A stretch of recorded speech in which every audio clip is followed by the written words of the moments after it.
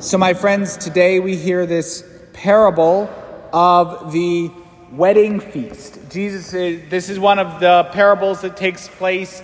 Jesus at this point is already in Jerusalem.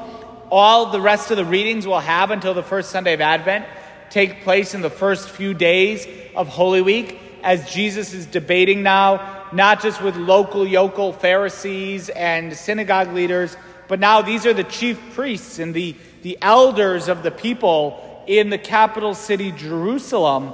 And so Jesus is debating with them as they're challenging his ministry. And he uses here the example of the marriage feast, of the king who gives a marriage feast for his son. And this is meant to point for us to the reality of what's going to happen just a few days from when our Lord tells this parable, that his Father, God the Father, is the king, and Christ his Son is the bridegroom. And what ends up happening at Holy Thursday and Good Friday is very much the language of a marriage feast. There's some awesome research done into particularly John's account of the Passion that really presents Jesus as the person of the bridegroom. And if Christ is the bridegroom, who's the bride? We are, the church, the new Israel, that we are the bride. And so this is the marriage feast of God and his people, with Christ the bridegroom and his bride, the church. And it's a joyful celebration that to be united in this covenant relationship with God is a joyful celebration. And so the king sends out to invite the wedding guests. He sends his servants out. He takes the initiative. Go out, right? Tell the invited guests, everything is ready. Come to the party. It's an invitation, but it's not this is the party of the millennium we're talking about, right? It's an invitation. Sometimes I may get invited to something, and it's like, yeah, you could take it or leave it. Like, I could show up or not show up. Other times, you get an invitation, and you got to show up. Like, this is something I'm expected to be at. Because of my role as I'm the Dean of Deanery 4 for the Archdiocese, so I kind of help coordinate activities in New Britain, Bristol, Plainville, and Kensington. So I'm a dean. It really means I have to go to more meetings, but whatever. And because of that, I was invited to attend a lunch before Archbishop Coyne's massive welcome. And, his family was there, and visiting bishops were there, and all of the deans and members of the Presbyteral Council were there, kind of representing the priests of the Archdiocese. And so I was invited, right? It wasn't a take it or leave it invitation. It was like, yeah, Father Casey, you're invited. So be there by 10:45 to get on the bus, because you're going to lunch to represent the area that you represent, right? So it wasn't a free invitation. Like, you're going to show up. And if you're not there, you better have a really, really good excuse. Well, when you get invited to the marriage feast of the king, when you get invited to his son's wedding, it is a expectation this is the king, and you're the invited guests. And so he sends out his servants, and we hear, our English translation says they refused to come. When you look at the Greek a little bit more literally, it's that they just didn't want to go. Like, they just didn't want to. They couldn't be bothered. Here is the king throwing the party of the millennium for his son. And he invites his friends, the guests. And they just can't be bothered. They don't want to go. They have no good excuse. They just don't want to go. So what does he do? Well, the first thing, and this is how the king works, he sends other servants. He tries again. He sends other servants to them. We're going to invite them again. Go out, and maybe different servants. Maybe there's a personality conflict, whatever. So he takes the initiative here. And this is how God works with us. God takes the initiative. We may refuse him once. He's not going to stop inviting us. And so he sends other servants. And we hear that some ignored the invitation. They just went away. They just flat out ignored the invitation. But others, how ridiculous is this? Others laid hold of his servants, mistreated them, and even murdered them. Murdered the servants, inviting them to the party of the millennium. What a stubborn rejection that is of the joy that the king is inviting the people to share in. Well, how do we see this? What do we see with this? Obviously, the imagery is not that subtle. What is the marriage feast of the Son of the King? Well, Christ, the bridegroom, uniting himself to the bride, the church, the marriage feast takes place at the Last Supper and on Good Friday upon the cross. And where is this celebrated every single week? In the Sunday Mass. The Sunday Mass is the joyful celebration of the wedding feast of the Son of the King. And we, as baptized Catholics, are the invited guests. We're invited to the wedding feast. But how often does it happen that those that are invited want to reject the invitation? It is a beautiful fall day, no matter what anyone says, right? It is a beautiful fall day. I am not going to sit in a church. Like that, I am not doing that. I reject the invitation. We are invited to come to Sunday Mass. Is not just to come to a communal gathering. It's not just to come and hear a lecture sermon. It is a celebration of a wedding. It's the wedding feast of the Lamb. And when we are invited, the presence of the gift of your presence is graciously requested at the wedding feast of God the Father for his Son, Christ the bridegroom, celebrating Christ's union with his bride, the church, at every Sunday Mass. And we are invited.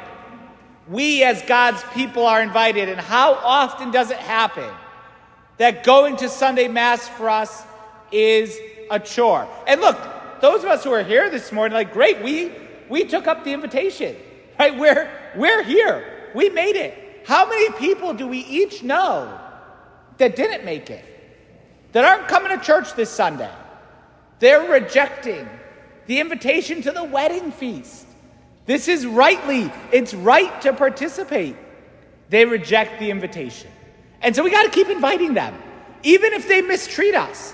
What if the next time I invited someone to Sunday Mass, hey, come to church here this Sunday. What if I knew that they may murder me for that, right? Would I still invite them? Probably not. I'd have Father G invite them. But no, it is like, no, if we knew it was dangerous, right? If we knew that like someone may reject me for inviting them to Mass, well, guess what? It's worth it. It's totally worth it to keep inviting them and to invite them to come to the same party we're going to. We should never say to someone, go to Mass. We should say, come with me. Hey, come to church with me this Sunday. I know some people that creatively, to get their adult children to go to Mass with them, will not only say, hey, why don't you come to Mass? But like, hey, why don't you come to Mass and we'll go out to breakfast after, right? We'll spend a little time together to be creative in the way that we invite people back. Those are the chosen children. But we have this other group of people, after the children reject the invitation, we have the group of people that the king says, after the invited guests reject the invitation, says, go out to the highways and the byways. Go find those that are just standing around. Invite them in. We want a full house. And so, the second point we can consider today is that we may be the invited children. We who are baptized, confirmed, raised Catholic, formed in the faith, we're the invited children. But hey, I see a lot of empty seats, right? So we shouldn't just limit our invitations to Catholics and fallen away Catholics. Go get other people. Go find them. I've never stepped foot in a Catholic church ever in my life. Great, come to church with me. You're welcome here. We want you to join us. Yeah, but I don't know the response. Someone comes into our church because they're looking for God, and they don't know the responses, and they don't know when to sit and stand and kneel, and they parked in our parking spot and they sat in our seat. Praise God. Welcome. We're glad you're here. We want people. We want to invite people in. This is what the King wants to do. Invited. There's still room available. Invite people in. Invite them to the wedding feast. All people, everyone, invited in to share in the celebration. There's room for everyone in our church. There's room for all different types of people, for everyone looking for God. They are welcome here. God is here, and this is where we find him. And so we want to go out and invite all people in to find God here and to be part of the celebration. But then there's a third point. Because as much as we, as the invited guests, should show up and respond to the invitation, and as much as we want to go out and get all peoples and all nations to also show up and respond to the invitation, we hear that there's a man, when the king comes and he sees all the guests, he sees a man not dressed in a wedding garment, and he gets upset. My friend, how is it that you came here without a wedding garment? Right? You came to the party not wearing the clothes for celebration. How did that happen?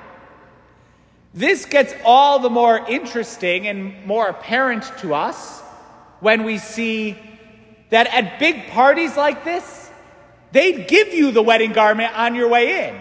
So it's not like, oh yeah, I left it at home. Like I left my wedding clothes at home, and because I just got invited in from the highway, I didn't get a chance to go home and change. That's not the case at all.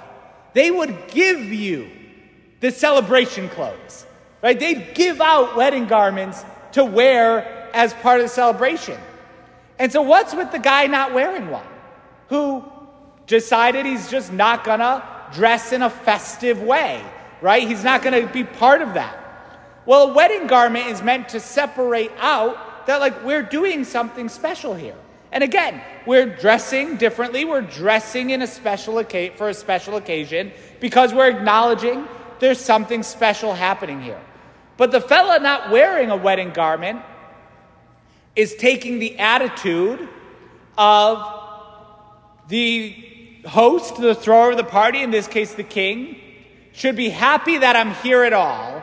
I'm going to be here on my terms. I'm here at the party on my terms, and I'm not going to put on that wedding garment. And all people are welcome. The baptized, the unbaptized, no matter where we are in our moral life, all people are welcome always to come to the church, to come to the Mass.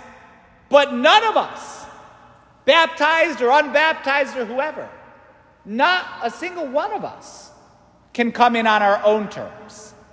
We don't come to church on our terms.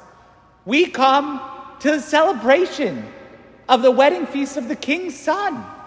We don't come on our own terms. We come on God's terms. We come recognizing that this is a party being thrown for us. God doesn't owe us anything for the fact that we showed up today. We were invited to a party. He paid for it. He put it on. He died to make it happen. When we show up with that humility. Humility, each and every one of us, in our own way. We don't come on our own terms. We can't be here just in our pride, that God should be proud that God should, owes me because I'm not here. Each one of us needs to clothe ourselves before coming into Sunday Mass in the wedding garment of humility. That we have to be humble before the Lord. We have to acknowledge that we receive everything from him, and none of us are here on our own terms. And we are handed this humility at the beginning of every Mass when we pray the Confiteor, right? I confess to Almighty God and to you, my brothers and sisters, that person over there has greatly sinned. No, that I have greatly sinned. I confess I'm a sinner, just like everyone else. And even when we pray the Confiteor, right, we strike our own breast, right? Through my fault, through my most grievous fault. To clothe ourselves in humility. That's the wedding garment that each of us needs. And if we come to Mass with a type of stubborn pride and on our own terms, then we're not going to fare any better than the person that went to the wedding feast without the wedding garment, refusing to receive what was handed at the door. And so, this is what we can learn today. Let's see Mass. Let's ask for the eyes of faith to see the Mass as a wedding feast, to see how we have been invited and should respond, to have the courage to invite more people to come, to have a mentality that all are welcome in our church. God wants all people to come here, but each of us, we've got to come on God's terms, not on our own.